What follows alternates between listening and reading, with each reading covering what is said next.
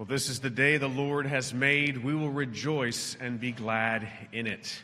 We do welcome you here to Redeemer Church and glad that you can be a part of this worship service with us. If you are visiting with us, we'd hope to connect with you. One of the ways that we do that is we have a little Connect card that's in the seat back in front of you. If you would mind filling that out with a pen or paper or pencil and put it in the offering plate. It just gives us the awareness that you were here. If you prefer digital, you just text the word welcome to that number that's on the screen. It just lets us know that you were with us, and we can hopefully try to connect with you during the week. Just a few announcements here. Most of our announcements are in our Redeemer Life newsletter, which is near the Welcome Center if you don't get one in your mailbox. If you don't have a mailbox yet, but would love for you to review that and to see what upcoming events there are. Today we have our Redeemer Open House. Dick and Janet Shamp, our hosts, will be near the Welcome Center. If you'd like to be a part of that today, there's still some room. And if you are new to Redeemer, that's a great way to get to know a few other people over a free lunch in a wonderful spot. And would love for you to meet them at the Welcome Center and just get to know them a little bit better. We also have next Sunday night is our first praise service of the new year, and if you miss lunch today and you'd like to be part of a fellowship meal after that service next Sunday evening, January 15, we hope you can stick around for that and enjoy that time of praising our great God with extra music and just a wonderful service, and then followed by a fellowship meal. That would be also something that would be a great way to connect with new people. We have a new ministry starting today for moms that have nursery-age children, and that's going to be meeting during the Sunday school hour in the nursery, and it's just a way for moms to get connected with a time of fellowship. There's going to be opportunity for testimonials as well as just encouraging one another in your walk in the Lord, and just love for you to be a part of that if you have nursery-age kids and connect with other moms in that group. So that meets starting today in the nursery, like I said, during Sunday school. This coming Wednesday, we have our Redeemer-supported missionary, Eric Hoeksema, who is going to be doing a presentation here at Redeemer at 6 o'clock. But it's not just going to be for our church. There's going to be people from all over the community here to listen to the details of what Eric is going to be sharing with us. So we hope that you can be here on Wednesday, that we can host other people at our church and be a part of encouraging and supporting Eric and Stacy in their ministry. And I hope you can be here 6 p.m. this Wednesday. And then lastly, just want to remind you that this coming Saturday is our Redeemer Food Pantry, and if you'd like to help volunteer for that, you can contact Steve Hill. His contact information is in the bulletin. Well, let's take this moment now and quiet our hearts as we come before our God.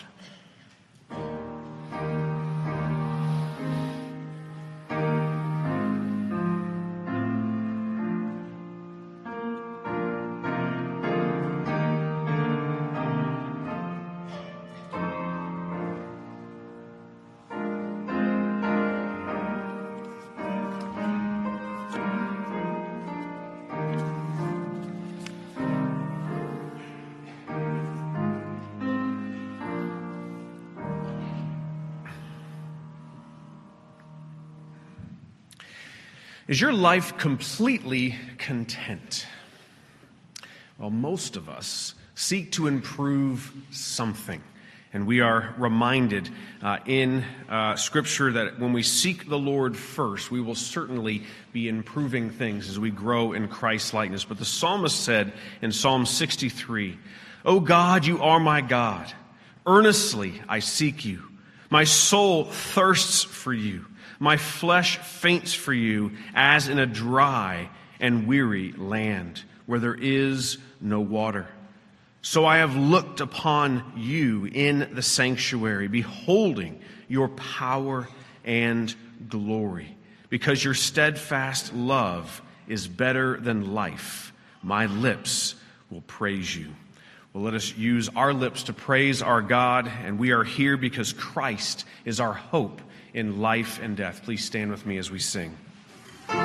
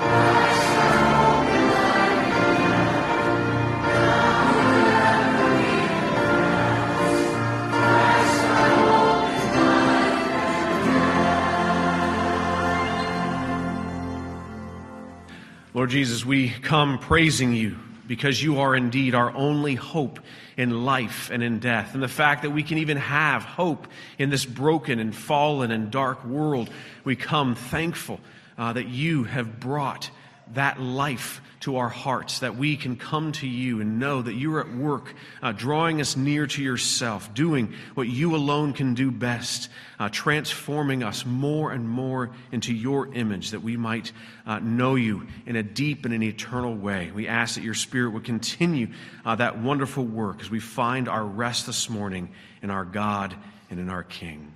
Amen.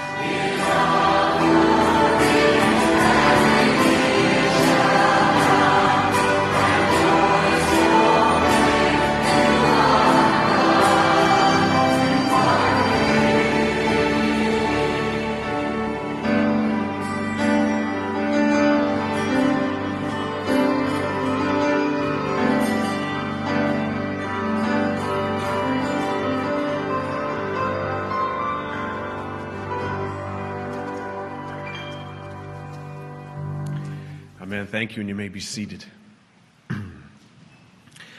When we think about bowing before our Lord Jesus Christ, we know Philippians 2 is very clear that every knee will bow in heaven and on earth, and every tongue confess that Jesus Christ is Lord. And it's not just on that day when Jesus comes that we get to do that. We get to do that each and every day. And part of that is when we come before our God, even confessing our sins, bowing before Him in humble confession. And so last week we began our new series of confessions in our 10 Commandments, and also using the larger catechism. And so I'm going to read the first commandment, and then we're going to recite the larger catechism together before we get all of those details, or we're going to get all those details that will aid us in our confession to our God, our prayer of repentance. So hear now the word of the living God. And God spoke all these words, saying, I am the Lord your God, who brought you out of the land of Egypt, out of the house of slavery. You shall have no other gods before me. And then we will recite together the answer to this question from the larger catechism, question 105. What are the sins forbidden in the first commandment? The sins forbidden in the first commandment are atheism, in denying or not having a God; idolatry, in having or worshiping more gods than one, or any with or instead of the true God; the not having and avouching him for God and our God; the omission or neglect of anything due to him required in this commandment; ignorance, forgetfulness, apprehensions, false opinions, unworthy and wicked thoughts of him, bold and curious searching into his secrets, all profaneness, hatred of God, self-love, self-seeking, and all other inordinate and immoderate setting of our mind, will, or affections upon other things, and taking them off from him in whole or in part; vain credulity, unbelief, heresy, misbelief, distrust, despair, incorrigibleness, and insensibleness, under judgments, hardship of heart, pride, presumption, carnal security, tempting of God, using unlawful means, and trusting in unlawful means, carnal delights and joys, corrupt, blind, and indiscreet zeal, lukewarmness, and deadness in the things of God, estranging ourselves and apostatizing from God, praying or giving any religious worship to saints, angels, or any other creatures, all compacts and consults with the devil, and hearkening to his suggestions, making men the lords of our faith and conscience, slighting and despising God and his commandments, resisting and grieving of his Spirit, discontent and impatience at his dispensations, charging him foolishly for the evils he inflicts on us, and ascribing the praise of any good we either are, have, or can do to fortune, idols, ourselves, or any other creature. So as you can see from the larger catechism, that first commandment is merely a summary of how Scripture comes together in so many other ways. And if you didn't find something in there to confess, we can do it again if you want. But there's plenty of things that commandment calls our hearts to bring to our God in confession. And maybe one of those in particular was highlighted for your heart. But let us take this time in private, personal confession, confessing to our God.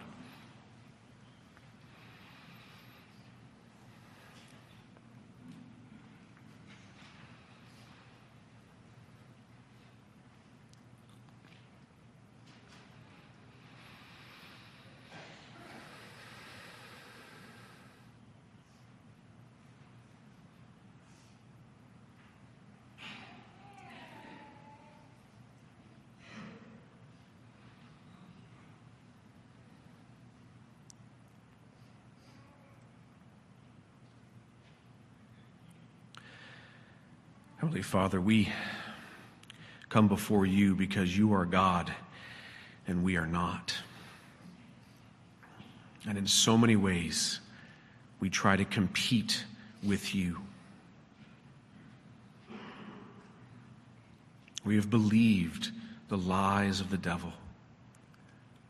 We want to be God of our own lives and of other people's lives, our will being supreme over all others. And yet, Lord, we know in our minds we are not worthy. We know in our minds it is wrong. And yet in our hearts we demand these things because of our sin, because of our selfishness, because we are sinners. And yet we are so grateful to you for your patience, for your kindness, to even provoke our consciences with your word and with these concepts that demonstrate what obedience to your word looks like and what falling short of that commandment looks like. We ask your forgiveness. We ask you to renew our focus on submitting to your authority and your lordship in our lives, and that we might find rest for our souls as we come to you, confessing our sins and knowing with great confidence that those sins have already been paid for by the life, death, and resurrection of our Lord Jesus Christ, in whose name we pray. Amen. Well, the Lord gives us a wonderful promise of pardon in Psalm 32. When the psalmist says, I acknowledged my sin to you, and I did not cover my iniquity. I said, I will confess my transgressions to the Lord, and you forgave the iniquity of my sin. Well, we rejoice in the Lord's amazing love. Let us join our hearts together as we stand to sing.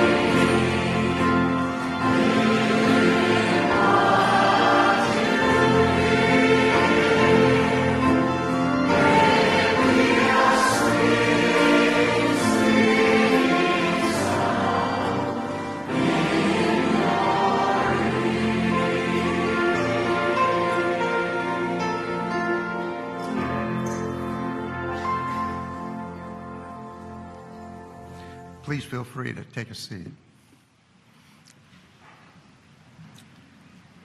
This morning, Pastor Jeff is going to preach on the 4th chapter of John, relating the story of Jesus' encounter with a woman at the well, the Samaritan woman.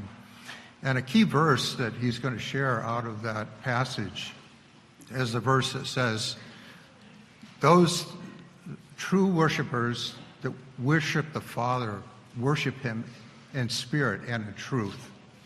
This morning I'd like to pray and thank the Lord for his Spirit and for the truth of his word.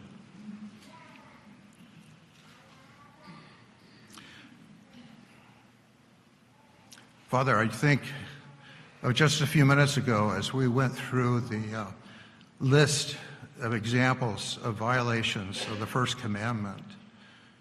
And Lord, it just pierces my heart to recognize that perhaps all of us have violated every one of those examples. And Lord, it impresses upon us the absolute necessity for having a Savior as Jesus, who would be willing to offer himself, Lord, to have our sins imputed to him so that, Lord, we could be declared righteous in your sight. We thank you for his death, his resurrection. We also thank you, Lord, for his imparting of his Holy Spirit into us. Lord, without your Spirit, we would struggle to perform even the most menial, simple works for you. Lord, I think of the powering influence of your Spirit, Lord, how you guide us, how you strengthen us, Lord, how you enable us to overcome so many trials and tasks. But most of all, Lord, we thank you for your Spirit's work in our lives, Lord, to help us to resist temptation of the world, of the flesh and of the devil. Lord, every day we face these, and Lord, without your Spirit there and our dependence upon your Spirit, Lord, we would easily succumb. We thank you, Father, for filling us with your Spirit, that we're even able to worship you. Thank you, Lord, for giving us your Holy Spirit, for allowing us to have the privilege to worship you in truth and in spirit. Lord, we thank you, too, for your truth of your word. Lord, there's so many critics that have tried to destroy the Scriptures, Lord, because they see it as a threat, especially all of that powers of Satan.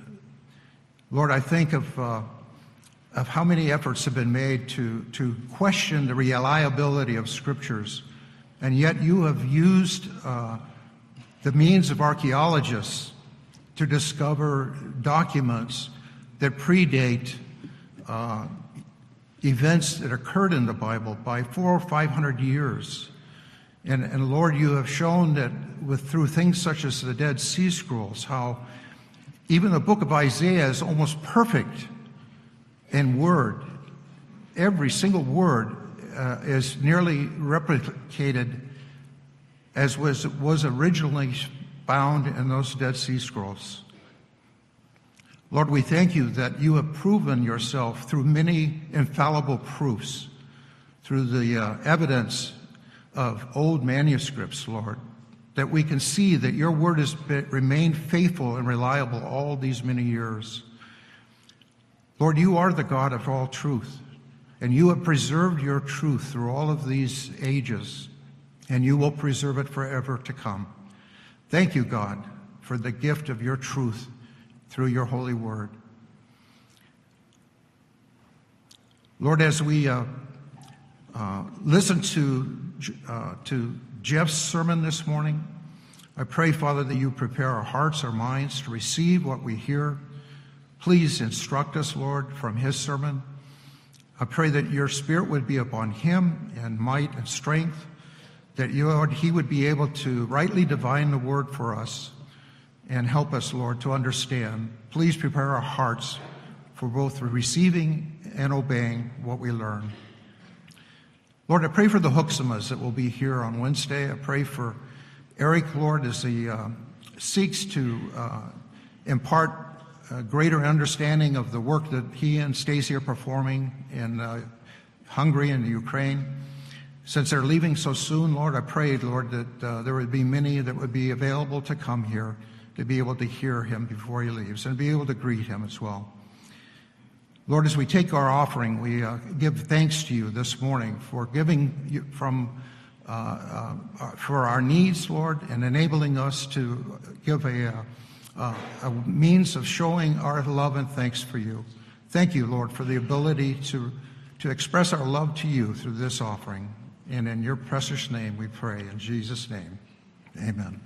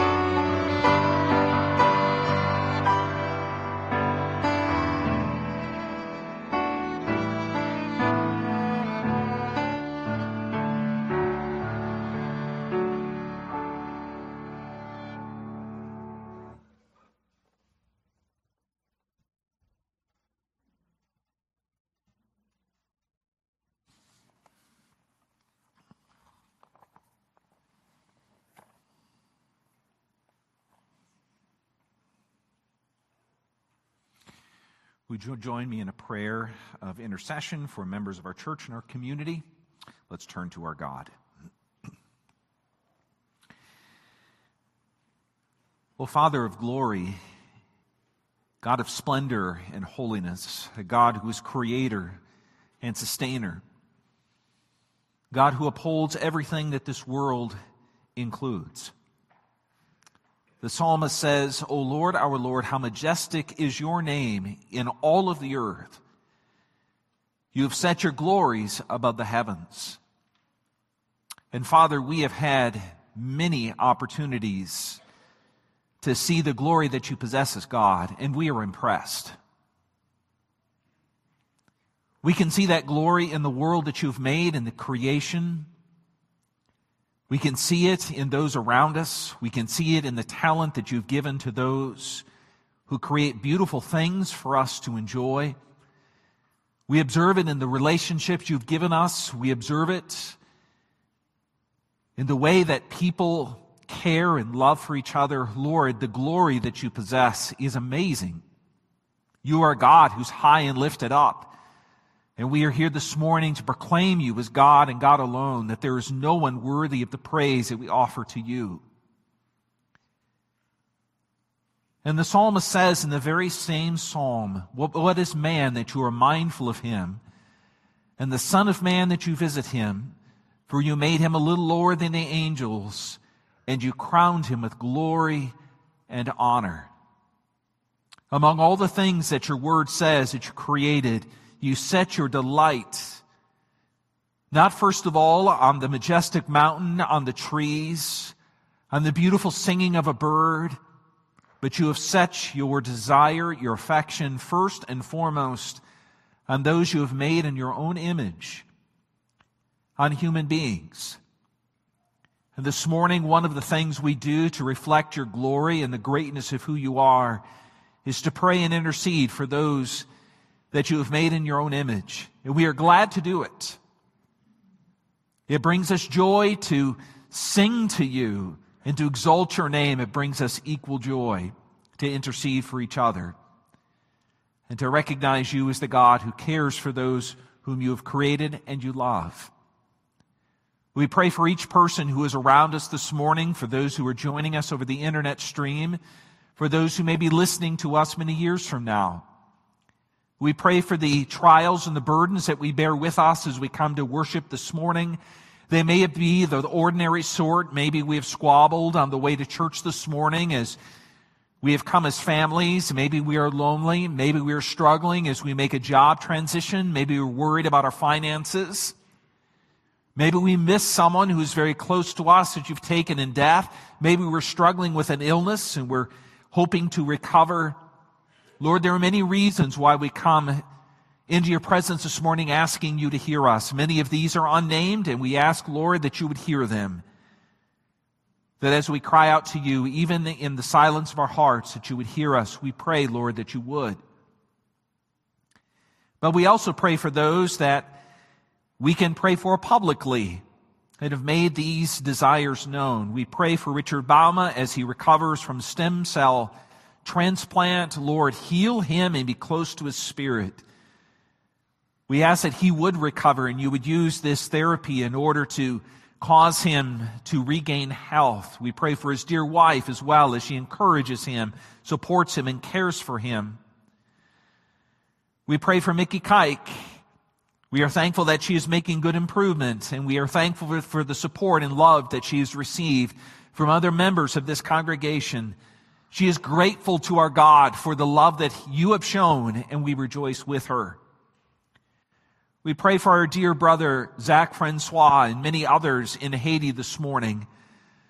Lord, we continue to pray for places in the world where there is a political and military environment in which there is struggle, and there's heartache, and there is opposition. And we pray especially for Zach and for other MAF workers in Haiti that you would protect their lives and you enable them to continue to do their work.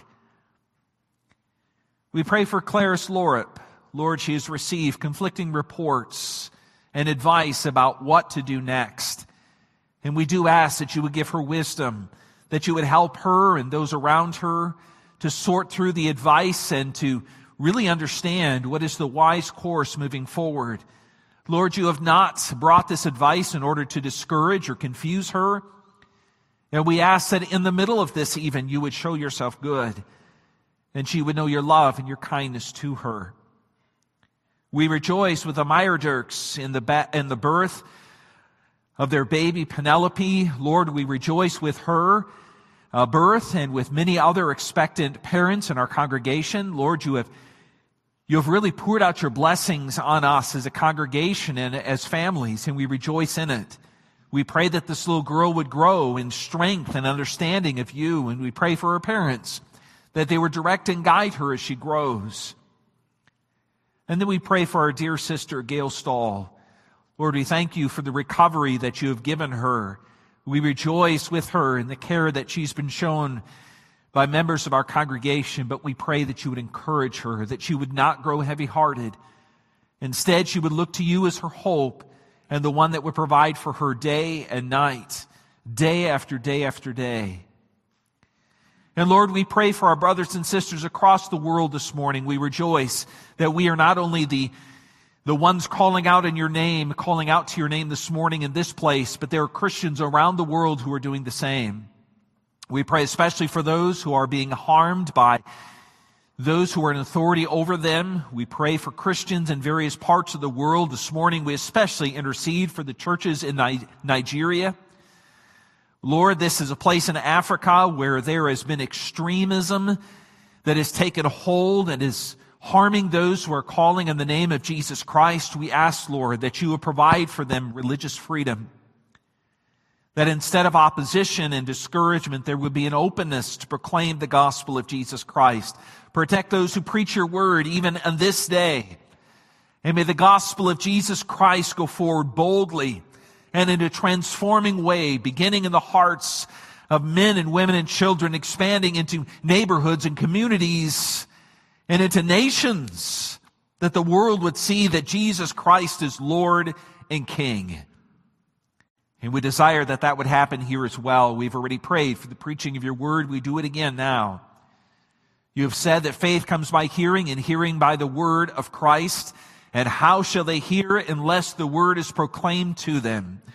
And Lord, we are here in fulfillment of that promise, that when the word is proclaimed, it would not return empty, but would accomplish the purpose for which you have intended. And so now we pray that as we read your word and as I explain it to your people, that my voice would be the one that we hear with our ears, but your Spirit would use my voice to speak God's word in a powerful and transformative way to each one of us. Father, you are a good God. We've already heard that. You are a God who's powerful. We believe that. Show your goodness and your power now in the face and in the life and in the power of Jesus Christ. It is in his powerful name that we pray. Amen. This morning we're returning where we left off at the end of last year to John chapter 4. And this morning we'll be reading John chapter 4, verses 1 through 26. I'd invite you to turn there if you have a Bible with you. Otherwise, you can follow along on the screen behind me. This is perhaps one of the more familiar passages in the Bible. The woman at the well and Jesus. And we pray this morning as we hear this word read and proclaimed that the Lord would teach us who this Jesus is. That is the point in the Gospel of John, to show us Jesus, to convince us that he is Lord and Savior. So beginning at John chapter 4, verse 1, hear the word of God. Now when Jesus learned that the Pharisees had heard that Jesus was making and baptizing more disciples than John, although Jesus himself did not baptize, but only his disciples, he left Judea and departed again for Galilee, and he had to pass through Samaria. So he came to a town of Samaria called Sychar, near the field that Jacob had given to his son Joseph. Jacob's well was there, so Jesus, wearied as he was from his journey, was sitting beside the well, and it was about the 6th hour. A woman from Samaria came to draw water. Jesus said to her, "Give me a drink." For his disciples had gone away into the city to buy food. The Samaritan woman said to him, "How is it that you, a Jew, ask for a drink from me, a woman of Samaria? For Jews have no dealings with Samaritans." Jesus answered her, "If you knew the gift of God and who it is that is saying to you, 'Give me a drink,' you would have asked him, and he would have given you living water." The woman said to him, "Sir, you have nothing to draw water with, and the well is deep. Where do you get that living water? Are you greater than our father Jacob? He gave us the well and drank from it himself, as did his sons and his livestock." Jesus said to her, "Everyone who drinks of this water will be thirsty again, but whoever drinks of the water I will give him will never be thirsty again. The water that I will give him will become in him a spring of water welling up to eternal life." The woman said to him, "Sir, give me this water so that I will not be thirsty or have to come here to draw water." Jesus said to her, "Go, call your husband and come here." The woman answered him, "I have no husband." Jesus said to her, "You are right in saying, 'I have no husband,' for you have had 5 husbands, and the one you have is not your husband. What you have said is true." The woman said to him, "Sir, I perceive that you are a prophet.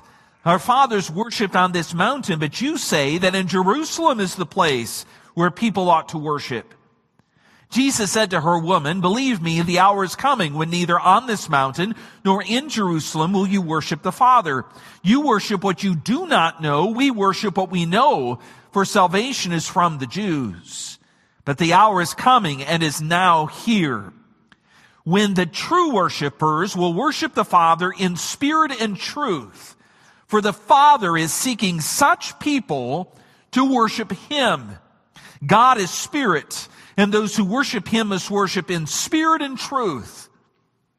The woman said to him, "I know that Messiah is coming, who is called Christ. When He comes, He will tell us all things." Jesus said to her, "I who speak to you am He." This is the word of God. On the south rim of the Grand Canyon is a point that is not accessible by most vehicles. It is called Yaqui Point. I was standing there about this time of day 2 days ago with one other man. It was just the two of us. It was fairly apparent that neither of us had seen the Grand Canyon before that day. And it was also fairly apparent to me, as we were looking without saying anything, that both of us were deeply impressed by what we were seeing. It was overwhelming. I kept thinking to myself, it's like looking at a giant's painting of a scene. It's almost unfathomable that this is real. It is so big, it is so beautiful, it is so overwhelming. So I asked him the natural question, "Where are you from?" He said, "I'm from Uganda." "Where are you from?" Hoping to impress him, of course, I said, "Michigan." A long period of silence followed as we continued to look at the mile-deep crevice called the Grand Canyon. And then slowly he turned to me. "May I ask you a question? Perhaps it's a silly question. I don't know if I should ask it. Can you tell me how this, all of this, got here?" For a moment, 2 days ago, I thought about just saying, well, if you go to the visitor center, it says the Colorado River in a long, long period of time. But that's not what I said. As awkward as it seemed in my own spirit to say, I said, I believe that God put it here, the God of the Bible. There was more silence. Long silence, awkward silence. And then another question. Who is this God? This God, you say, made the Grand Canyon. That's a good question, isn't it? Who is this God? What would you say if you're a Christian? Where would you go to explain who this God is? This morning we are returning, as I said, to John chapter 4. The whole Gospel of John is designed to answer that question. Who is this Jesus? And John wants so badly to convince us this Jesus is our only hope. There is nowhere in all the world to go to find the hope that we find in Jesus. That is the goal of the Gospel of John. And now in John chapter 4, I want to focus on verses 24 through 26 with you this morning. The writer answers the question, who is God? And as simple as that question is, as you're mulling over, standing on the edge of Yaqui Point in Grand Canyon land, answering this man, who is God? What do you say? Let me tell you what John says. John says that the God that we read about in the Bible is, hear this, and I'm going to explain each part of it. He is a distinct being who is knowable and near. That's not the only thing the Bible says about God. But it is John's answer to that question, and I want to explain that to you. Let me begin with the world of John chapter 4. Obviously, the answer that comes in verses 24 through 26, these words do not come in a vacuum. In fact, they come in one of the most stark and surprising places in the Gospel of John to this point. One of the things that we know about the Jews and the Samaritans is they did not like each other at all. They were in opposition to each other. The history of the Samaritans is maybe a little fuzzy, but our best understanding is that the Samaritans arrived in this place in the world in the following way. It was most likely that they came from an intermarriage between the Jews who were in the northern part of Israel, who were left behind when Israel as a nation was taken captive. So these Israels who were sort of the leftovers, when they intermarried with foreigners who were brought to that place by the Babylonians and the Medo-Persians. And the worship that the Samaritans offered was a combination of both the Jewish religion as well as what came from other places. It was syncretistic. And so there was violence and disagreement between these two groups of people. There was a deep division over the question, who is God? And it worked out in all parts of their societies. And each group tried to avoid the other. They didn't like each other at all. The original readers of the story would have been thoroughly impressed with the fact that Jesus was talking to a Samaritan woman. Just look at verse 9 of our story. There's an impression there. There's surprise. Why would Jesus, a Jew, talk to a Samaritan woman? The other thing I want to note to you before I explain that phrase, God is a distinct being who is knowable and near, is what it says in verses 5 and 6. It says, and Jesus went to the place that Jacob had given to his son Joseph, and there was a well there. You might think that's an interesting tidbit of history that has very little import. It's sort of just injected there. But to the Israelite readers of this history, it would have immediately told them this important truth, that even though Samaria was a place in which there was this conflict between Jews and Samaritans, Samaria was not a place devoid of God. This was a place significant in the history of Israel. It was a part of what God had promised to give to his people. To put it simply, it was not an atheist or agnostic place. It was a place that bespoke God's involvement over history as part of his covenant promises.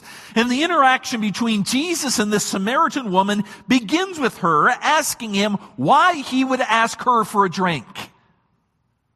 That would have seemed very strange to her. And it leads them to talking about the living water that Jesus can supply, which leads in turn to Jesus asking her to bring her husband, only she says she has no husband now, which may have been technically true. Jesus says you had 5 husbands, and the one that you are with now is not your husband. And who could know that? The woman comes to the conclusion, except a prophet. And if you are a prophet, then perhaps I should ask you a question. Where are we supposed to worship? Is it on this mountain, or is it, as you say, as a Jew, in Jerusalem? To which Jesus says, you are missing the point. He doesn't actually say that, but that's what he is saying. You are missing the point. It's not where you worship, it's rather who you worship. The Bible says you are to worship the Father in spirit and in truth. Which takes us to the pair of verses, the 3 verses, I should say, where Jesus addresses the question, who is God? Who is this God the Samaritan woman is seeking to worship? Who is this God who made everything that we see? Who is this God who is found in the Bible? And the answer that Jesus gives this woman, and he gives us this morning, is this: God is a distinct being who's both knowable and near. Let me explain those 3 things. First, he is a distinct being. You see that in verse 24. God is a spirit, Jesus says. There are 2 things to note about God being a spirit. First, there is a contrast here naturally between the physical and the spiritual. For example, in Isaiah chapter 31, verse 3, it says, "But the Egyptians are men and not God, and their horses are flesh and not spirits." That is to say, there is a contrast between flesh and spirit. Or maybe a better way to say it is there is more beyond the flesh. We're used to looking at the world in our culture, in the history of Western culture, as merely physical. Jesus is exploding that myth. Please don't believe the world is only physical, that you can discover everything there is to know if you only concentrate on the physical. There's a spiritual beyond. We teach our children this from the very earliest age. When we ask them to repeat after us, God is a spirit and does not have a body as we do. The second thing that God is a spirit means is that in the Old Testament, being a spirit, that God is a spirit, is connected always with God being a creative, life-giving being. For example, in Genesis 1 verse 2, it says that the Spirit of God was hovering over the face of the waters at creation. And it is by the Spirit's work that God speaks into existence the entirety of the universe. God is not merely flesh. He is spirit. And God is a life-giving, creative spirit. What this means, these two things, is that it's a mistake to conceive of God in the same way that we conceive of things that are physical or tangible. When we try to turn God into something that is physical, what we do is cheapen God. We make him less than he actually is. It is for that reason the second commandment prohibits us from turning God into something that is an image. It's not just because it's inaccurate, it's because it's disrespectful. It reduces God to something that he is far more than. But there is another broader application to God being spirit as well, to being a distinct being. By distinct, I mean not only identifiable, he is unique. God is a unique being. There is a sense, perhaps in your own heart, or certainly is a sense in our culture as a whole, that all religions basically have the same God. It's just a matter of you choosing. I remember a small town where I grew up. There was a sign right at the edge of town that said, "Worship at the church of your choice." Now that makes some sense. We have freedom of religion in the United States. I'm very grateful for that. It's not true in other places in the world. May it be true. But there's also perhaps a potential difficulty with a sign like that. It may lead us to believe that worship is just a matter of your choice. Whatever you choose to believe is up to you. It's all good. It's all the same. Just make whatever choice you desire. Most people in our culture, most Americans believe that is true, that all religions have the same God, but that worship is just a God under a different name. Muhammad Gandhi said, "The soul of religion is one, but it is encased in a multitude of forms." If I had to guess, I would say in the airplane that my wife and I flew back on yesterday, if I would have surveyed the 160-some people on that airplane, most of them would have said that's basically true. When Christians, Jews, Buddhists, and others pray to their God, all these individuals are basically praying to the same God, simply using different names for the same deity. But here's the first thing I want to say about who is God. That's not what Jesus is saying. He is saying God is spirit. And not just that he's not physical or that he is a life-giving spirit. He is claiming that the God of the Bible is something or someone different. He is saying we must worship this God. He is unlike any other being the world knows. That's first. This God is distinct. That's who God is. If I can go back to the story that I started with, it is saying to the man from Uganda who asked me who is God, saying to him, this God is unlike any other God. There is one God who made the heavens and the earth, including the Grand Canyon. Or to repeat the words of the Shema from Deuteronomy chapter 6, "Hear, O Israel, the Lord our God, there is one God, and one alone." That's who God is. But the second thing that Jesus says in these 3 verses, God is a spirit, and those who worship him must worship him in spirit and truth. That God is a spirit might lead you to wonder if God is so far away, so unlike us, that we cannot know him. No, we can know him. That's the second thing. Hear that. God is not only a distinct being, he is knowable.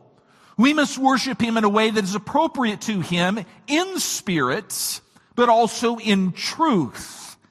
It is not spirit plus truth. It is in spirit that is in truth in a way that is appropriate to him as God. Let me explain that a little more. When Jesus says in spirit, he is speaking the same way that Paul does later in 1 Corinthians 2, verses 10 through 12. Let me read that to you. Paul says, these things God has revealed to us through the Spirit. For the Spirit searches everything, even the depths of God. For who knows a person's thoughts except the spirit of that person which is in him? So also no one comprehends the thoughts of God, hear this, except the Spirit of God. Now we have received not the spirit of the world, but the Spirit who is from God, that we might understand the things freely given to us by God. What Paul is saying is that the Spirit of God takes the truth that is only known about God and to God and makes those truths understandable to us. That is the truth.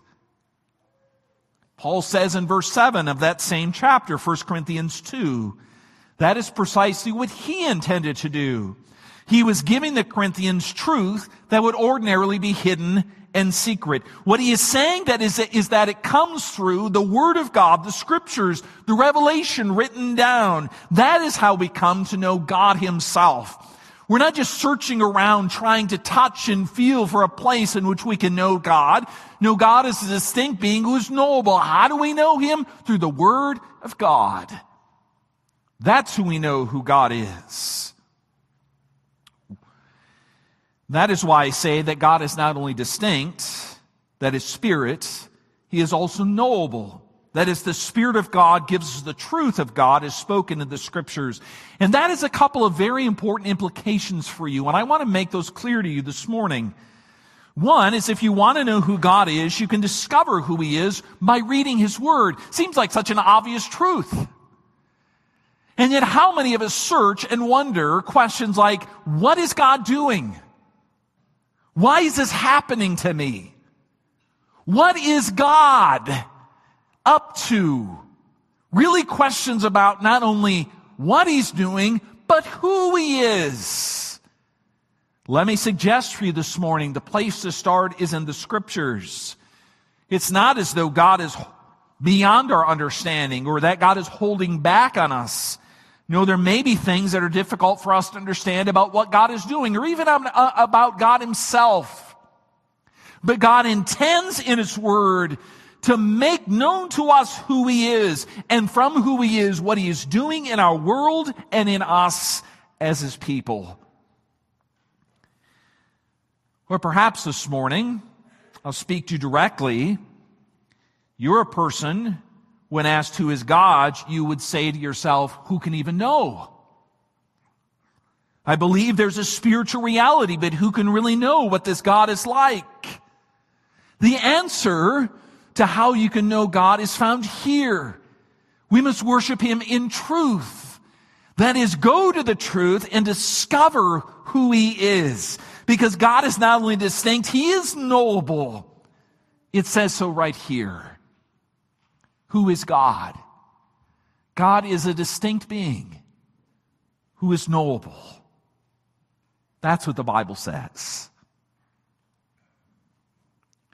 But the third thing you should know about God, as it says in this passage, that God is a distinct being and he is knowable, but he is also near. You might wonder, what do you mean, Pastor, when you say that God is near? Perhaps you're stating the obvious. If you know something about the Christian teaching about God, you would know, since God is able to be in all places at one time, of course he is near to us. He is here. God is not limited by time or space. So it would be obvious that he is near us. But when I say that God is near, that's who God is, I don't mean that obvious way only. I mean near in the sense that you might talk about a friend who is near and dear. That is, he comes to us. That he is someone who comes to us to help. In verses 25 and 26, the woman says when the Messiah comes, he would tell us all things. And the woman, even though she might not have realized it, is more right than she probably meant to be. Because Jesus says at the very end of this chapter, or the end of this reading, the thing that is most startling of all. He says to her, I who speak to you am he. I am the Messiah. Jesus does tell us all things. That is true. Jesus says, if you have seen me, you've seen the Father. He says that later in this gospel.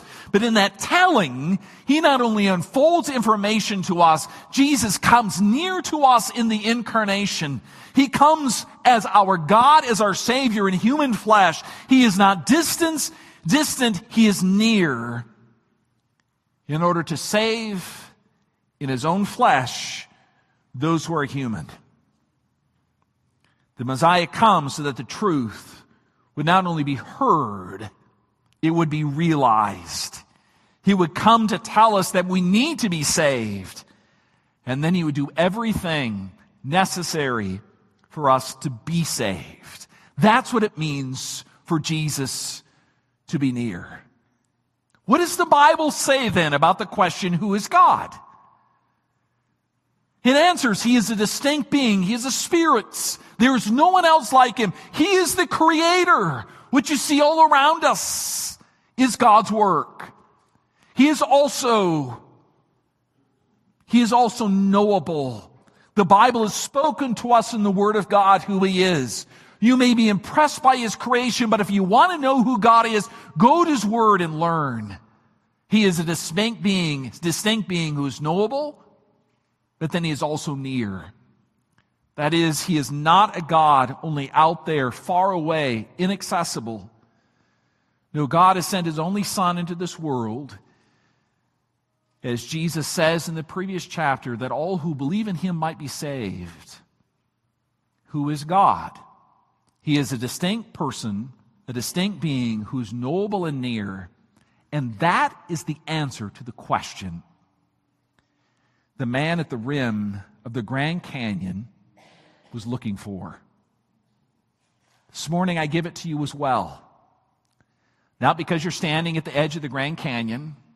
Perhaps some of you have, and you've been impressed as I was just 2 days ago by the greatness of what God did. But you're standing, of course, in life. And it's human to ask the question, who is God? And it is human to long for the answer. You are as human as the Samaritan woman found in John chapter 4. And to ask the big question, who is God, is not just her question, it is our question. Your question individually, our question as a human race. And it is by God's kindness to us this morning that he answers with such clarity, power, and grace. Who is God? God is a distinct person who is knowable and near. Let's pray to him. Father, it is with joy in our hearts this morning that we're thankful to call upon you as this sort of being. That even though you are great and powerful and what you have done is beyond our imaginations, you've not left it to us to try to discover who you are, but you've spoken to us in your word.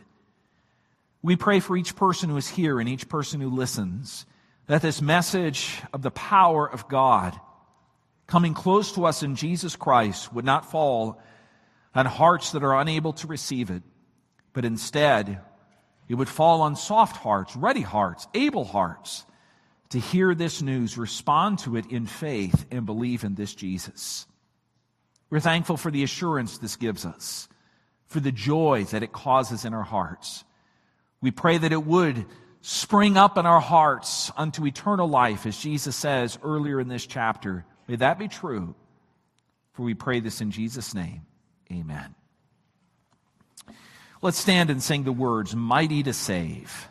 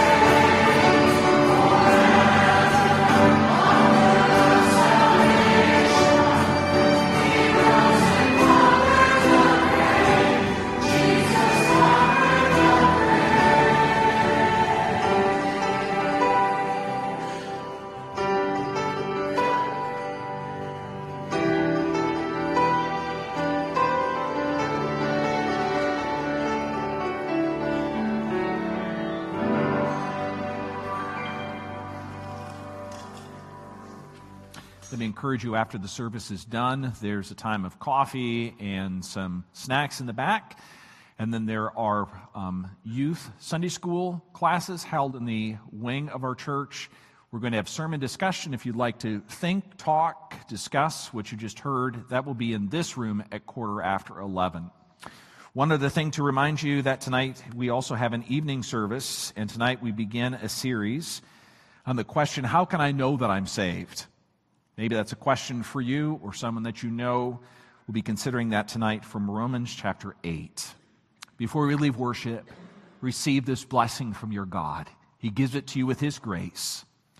May the grace of the Lord Jesus Christ and the love of God and the fellowship of His Holy Spirit go with you all. Go in His peace. Amen.